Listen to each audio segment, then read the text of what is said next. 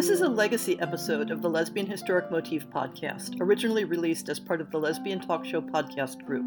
Some references may be obsolete. The show looks at lesbian-relevant themes in history and literature, has interviews and discussions about current historical fiction with queer female characters, including fantastic versions of the past, and presents new original historical fiction for your enjoyment.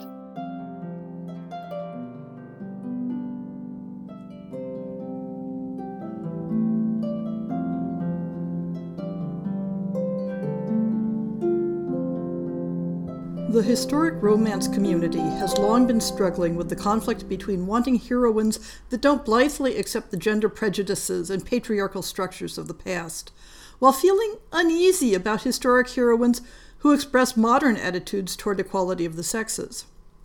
But are these positions truly in conflict? Is it the case that women in history accepted that they were inferior to men? That they failed to push back against patriarchal structures, that the only path to equality was to take on male attributes up to and including being read by society as male? Absolutely not. We have plenty of evidence across the centuries of women rejecting negative stereotypes about women that were popular in their time and fighting back against social and legal restrictions. They weren't always successful in their fight, and yet they persisted. But does this mean those women thought, acted, and spoke like modern Western feminists? That their goal was to have equal and identical rights and responsibilities with men? Also not the case. That shouldn't be surprising. Even within just the last century, the idea of what feminism and gender equality means has changed over time. Why should the case be different in the past? In every era, the understanding of the nature of the sexes, of the arguments for equality, and of what equality would look like have sprung from the overall beliefs and philosophies of their times. People may have accepted certain things as factual that we now challenge, or that are less relevant to gender equality today, while challenging other beliefs that their contemporaries accepted as true. We don't have a complete record of Western feminist thought across the centuries. Women had less access to publication than men did, so fewer of their thoughts have been preserved for us. And relying on written materials for our evidence means that we're mostly looking at the concerns of educated elite women. There was one text I found a reference to that addressed alliances between women across social classes, but I haven't been able to track it down at the moment. Today we're going to look at a small selection of feminist texts that were recorded from the 14th century to the 19th that express both women's frustrations with the status quo and how they imagined its remedy. There are some common factors between them. In general, these women did not challenge the assumption that men were physically stronger than women as a whole. They did challenge the idea that physical strength corresponded to intellectual or moral strength. These proto-feminist women were also hesitant to challenge the divide-and-conquer technique of classifying women into good, virtuous, chaste women and bad, seductive, wanton women. Don't blame good women, they argued, for the things those other women over there are doing. That's not to say that there weren't women in history who challenged the virgin-whore dichotomy, who argued for the validity of women to express love and desire openly, even outside of marriage. Those sentiments often appear in poetry. But when women were making a logical, intellectual case for equality of the genders, they may have felt that sexual issues were too much of a hot button to tackle at the same time. It was also rare for these intellectual women to challenge Christian scripture as a framework for relations between the genders, though there were some who did. Rather, they would carefully pick and choose scripture to support their arguments, just as misogynists would pick and choose to support theirs. A very common tactic in proto-feminist writing was to offer a catalog of prominent historic women who could be considered counterexamples to the charges made against women's competence and ability. I've skipped those specific catalogs, but they provide a good background to the role models that learned women had available. And finally, while there have certainly been men in history who supported some version of gender equality, today we're only looking at women's voices. The texts I'll be presenting excerpts from are all from Western Europe, from Italy, France, and England, and represent only a very small sample of the voices I could have included. Christine de Pisan was an Italian woman born in the mid-14th century, whose writing career took place primarily in France after she was widowed. She was a prolific writer of poetry and philosophy, but the work we'll be considering today is The Book of the City of Ladies, written in 1405 and dedicated to Queen Isabeau of France. The work is Christine's defense of womankind against the misogyny of her times, and takes the form of a conversation between a character representing Christine herself and the allegorical female figures of reason, rectitude, and justice. Christine has been reading an anti-woman text and begs these figures to help her counter the arguments it contains by building a textual city formed by logic and example. Reason begins by helping her clear ground for the foundations of the city by removing the, quote, dirt and stones, unquote, that represent false accusations against women's abilities. I've put together representative excerpts from several different places in the dialogue. The translation is by Earl Jeffrey Richards. "Lady," Christine says, "I remember well what you told me before, dealing with the subject of how so many men have attacked and continue to attack the behavior of women. That gold becomes more refined the longer it stays in the furnace, which means the more women have been wrongly attacked, the greater waxes the merit of their glory. But please, tell me why and for what reason different authors have spoken against women in their books, since I already know from you that this is wrong. Tell me if nature makes men so inclined, or whether they do it out of hatred, and where does this behavior come from?" Then she replied, "Daughter, to give you a way of entering into the question more deeply, I will carry away this first basketful of dirt. This behavior most certainly does not come from nature, but rather is contrary to nature, for no connection in the world is as great or as strong as the great love which, through the will of God, nature places between a man and a woman. The causes which have moved and which still move men to attack women, even those authors in those books, are diverse and varied, just as you have discovered. For some have attacked women with good intentions, that is, in order to draw men who have gone astray from the company of vicious and dissolute women, with whom they might be infatuated, or in order to keep those men from going mad on account of such women, and also so that every man might avoid an obscene and lustful life. They have attacked all women in general because they believe that women are made up of every abomination. But I can assure you that these attacks on all women, when, in fact, there are so many excellent women, have never originated with me, reason, and that all who subscribe to them have failed totally and will continue to fail. So now, throw aside these black, dirty, and uneven stones from your work, for they will never be fitted into the fair edifice of your city. Other men have attacked women for other reasons. Such reproach has occurred to some men because of their own vices, and others have been moved by the defects of their own bodies, others through pure jealousy, still others by the pleasure they derive in their own personalities from slander. Others, in order to show that they have read many authors, base their own writings on what they have found in books and repeat what other writers have said and cite different authors. In this next excerpt, a distinction is made between women having the capability of studying and arguing the law, and whether women should take their place beside men in the justice system. Here, Christine backs off on complete equality of function on the argument that laws must be enforced by strength, which is the province of men. Christine continues, "But tell me still, if you please, why women do not plead law cases in the courts of justice, are unfamiliar with legal disputes, and do not hand down judgments. For these men say it is because of some woman, whom I don't know, who governed unwisely from the seat of justice." "My daughter," reason says, "everything told about this woman is frivolous and contrived out of deception. But whoever would ask the causes and reasons of all things would have to answer for too much in this question. Now, as to this particular question, dear friend, one could just as well ask why God did not ordain that men fulfill the offices of women and women the offices of men. So I must answer this question by saying that just as a wise and well-ordered Lord organizes his domain so that one servant accomplishes one task and another servant another task, and that what the one does, the other does not do, God has similarly ordained man and woman to serve him in different offices, and to each sex has given a fitting and appropriate nature and inclination to fill their offices. Inasmuch as the human species often errs in what it is supposed to do, God gives men strong and hardy bodies for coming and going, as well as for speaking boldly, and for this reason, men with this nature learn the laws, and must do so, in order to keep the world under the rule of justice, and, in case anyone does not wish to obey the statutes which have been ordained and established by reason of law, are required to make them obey with physical constraint and force of arms, a task which women could never accomplish. Nevertheless, though God has given women great understanding, and there are many such women, because of the integrity to which women are inclined, it would not be at all appropriate for them to go and appear so brazenly in the court like men, for there are enough men to do so. What would be accomplished by sending 3 men to lift a burden which 2 can easily carry?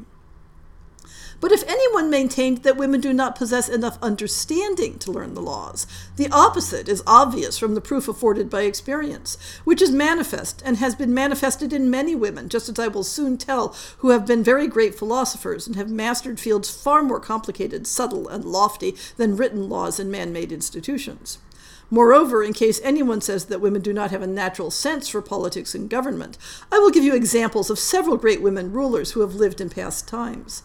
And so that you will better know my truth, I will remind you of some women of your own time who remained widows and whose skill governing, both past and present, in all their affairs following the deaths of their husbands, provides obvious demonstration that a woman with a mind is fit for all tasks.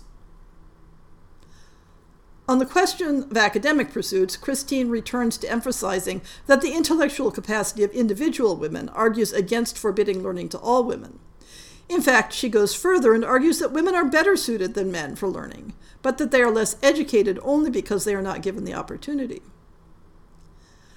But please enlighten me again, whether it has ever pleased this God, who has bestowed so many favors on women, to honor the feminine sex with the privilege of the virtue of high understanding and great learning, and whether women ever have a clever enough mind for this. I wish very much to know this, because men maintain that the mind of women can learn only a little.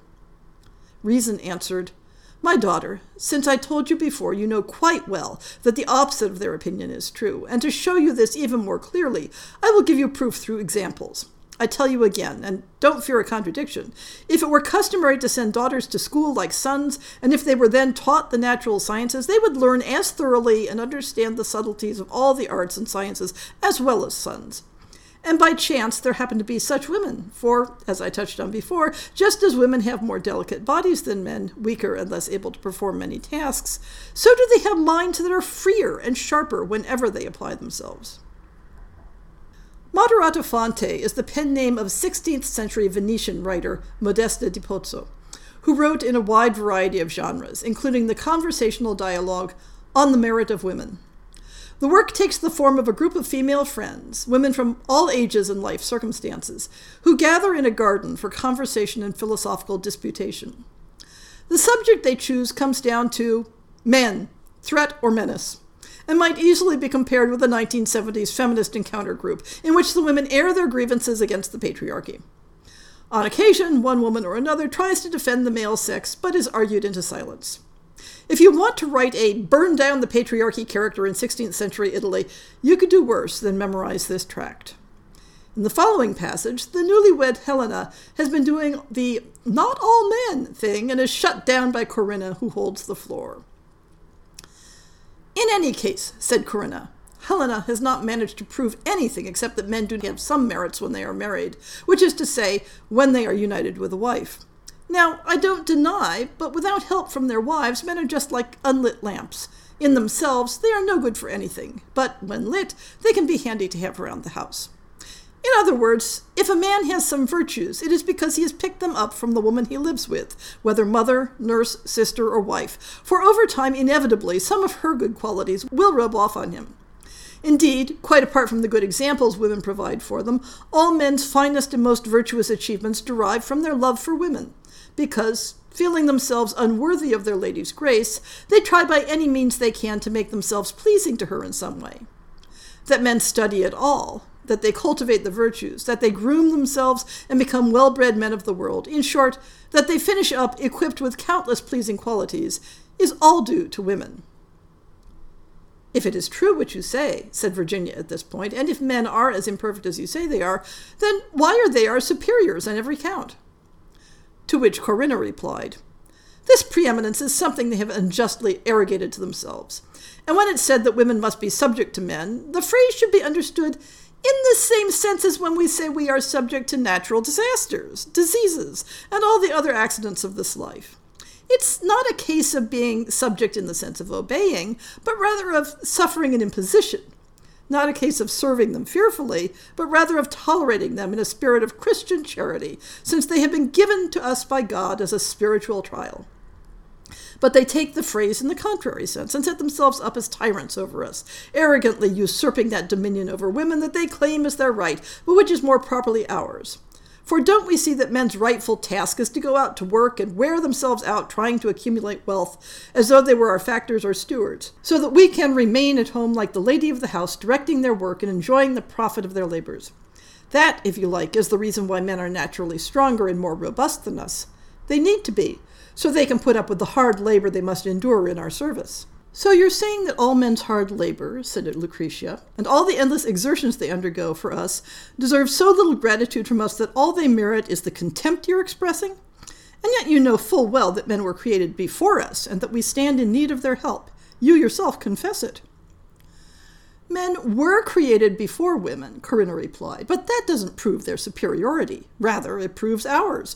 For they were born out of the lifeless earth in order that we could then be born out of living flesh. And what's so important about this priority in creation anyway? When we are building, we lay foundations on the ground first, things of no intrinsic merit or beauty, before subsequently raising up sumptuous buildings and ornate palaces. Lowly seeds are nourished in the earth, and then later the ravishing blooms appear. Lovely roses blossom forth and scented narcissi. And besides, as everyone knows, the first man, Adam, was created in the Damascene fields, while God chose to create woman within the earthly paradise, as a tribute to her greater nobility. In short, we were created as man's helpmeets, their companions, their joy, and their crowning glory. But men, though they know full well how much women are worth and how great the benefits we bring them, nevertheless seek to destroy us out of envy for our merits.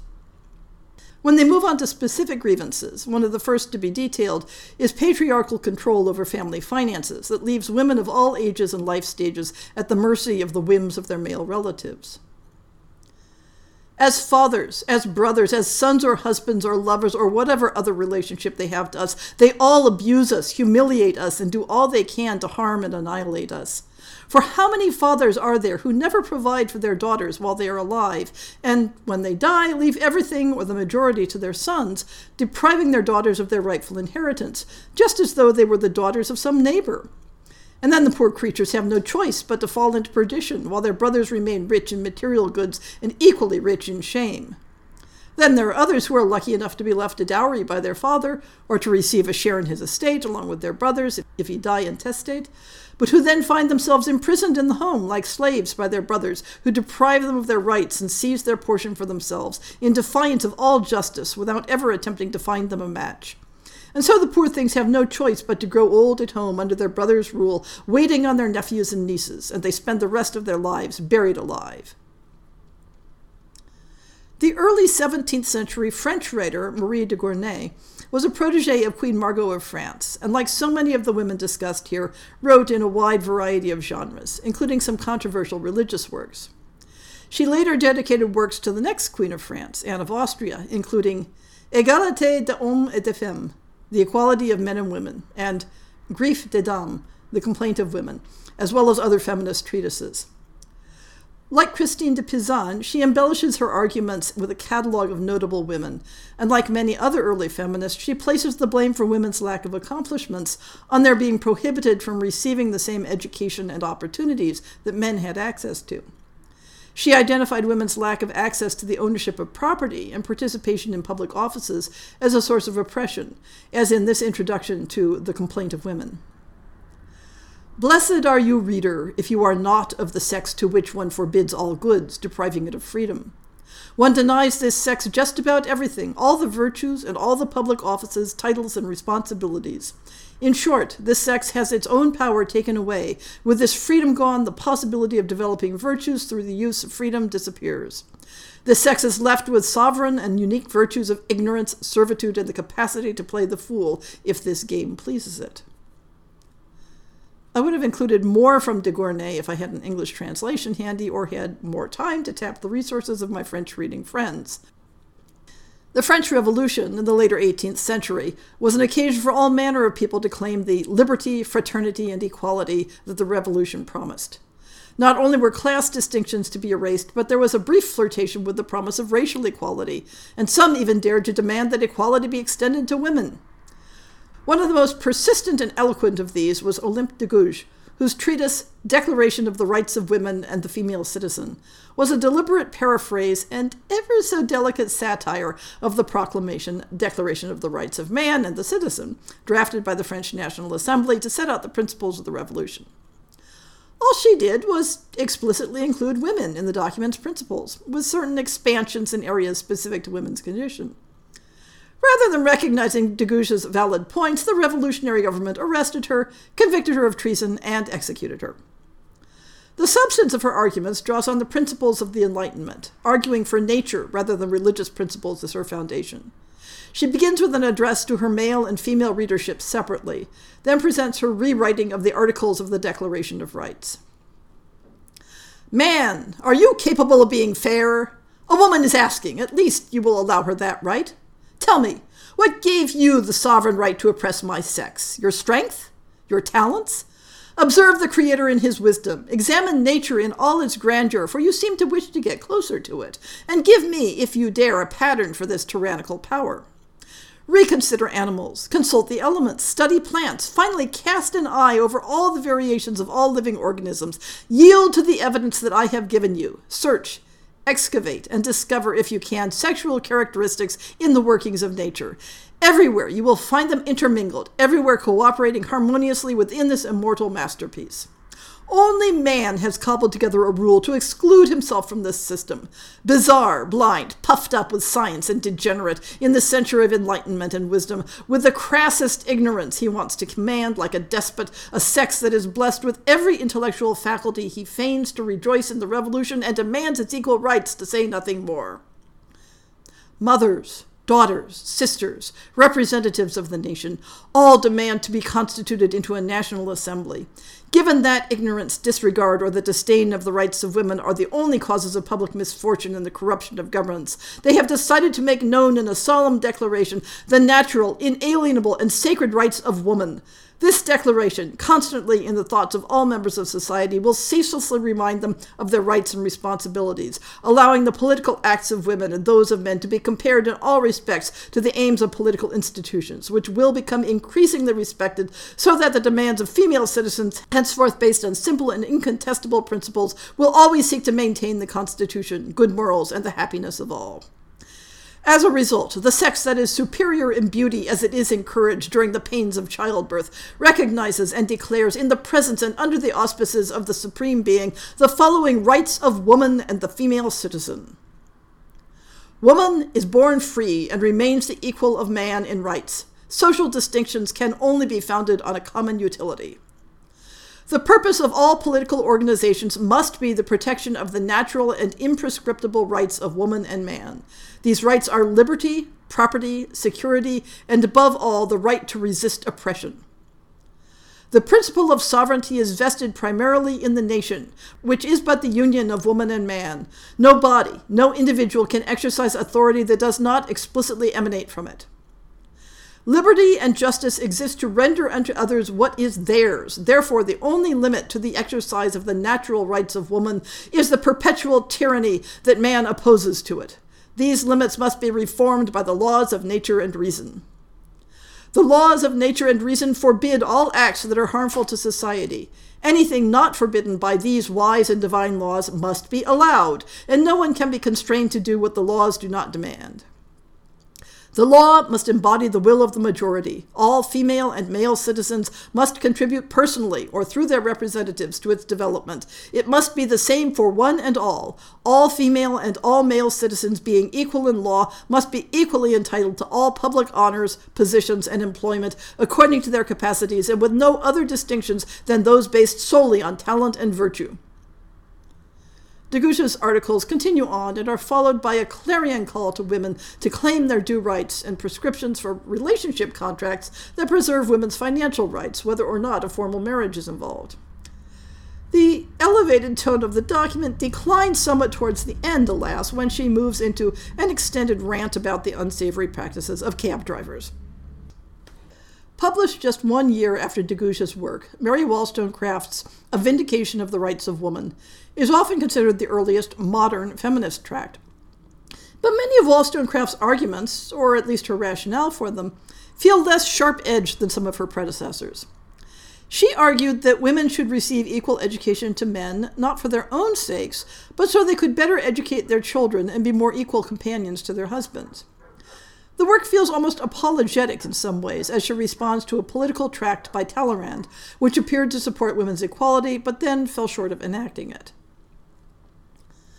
Contending for the rights of women, my main argument is built on this simple principle, that if she be not prepared by education to become the companion of man, she will stop the progress of knowledge, for truth must be common to all, or it will be inefficacious with respect to its influence on general practice. And how can woman be expected to cooperate unless she know why she ought to be virtuous? Unless freedom strengthen her reason till she comprehend her duty, and see in what manner it is connected with her real good? If children are to be educated to understand the true principle of patriotism, their mother must be a patriot. And the love of mankind, from which an orderly train of virtues spring, can only be produced by considering the moral and civil interest of mankind. But the education and situation of woman at present shuts her out from such investigations. In this work, I have produced many arguments, which to me were conclusive, to prove that the prevailing notion respecting a sexual character was subversive of morality, and I have contended that to render the human body and mind more perfect, chastity must more universally prevail, and that chastity will never be respected in the male world till the person of a woman is not, as it were, idolized when little virtue or sense embellish it with the grand traces of mental beauty, or the interesting simplicity of affection. Consider, sir, dispassionately these observations, for a glimpse of this truth seemed to open before you when you observed, quote, that to see one half of the human race excluded by the other from all participation of government was a political phenomenon that, according to abstract principles, it was impossible to explain, end quote. If so, on what does your Constitution rest? If the abstract rights of man will bear discussion and explanation, those of woman, by a parity of reasoning, will not shrink from the same test. Though a different opinion prevails in this country, built on the very arguments which you use to justify the oppression of women, prescription. Consider, I address you as a legislator, whether when men contend for their freedom and to be allowed to judge for themselves, respecting their own happiness, it be not inconsistent and unjust to subjugate women, even though you firmly believe that you are acting in the manner best calculated to promote their happiness.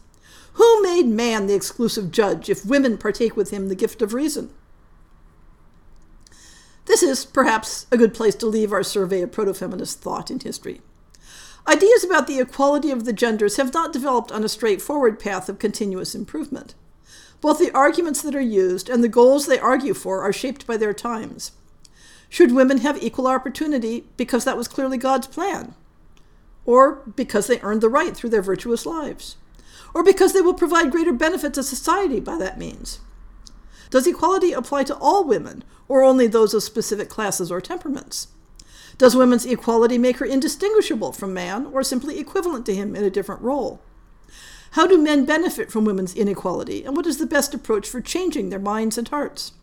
Or is that a vain hope, and all one can do is rail against the status quo? You will notice that the material here assumes a heterosexual society.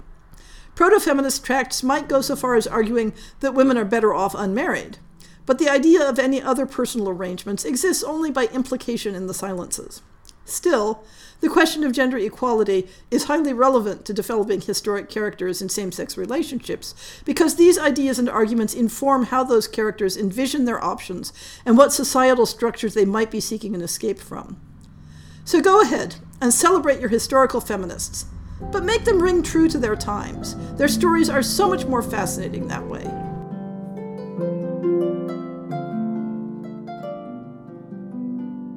I hope you've enjoyed this episode of the Lesbian Historic Motif podcast. See the show notes for links to people and topics. Most shows will have a transcript linked as well.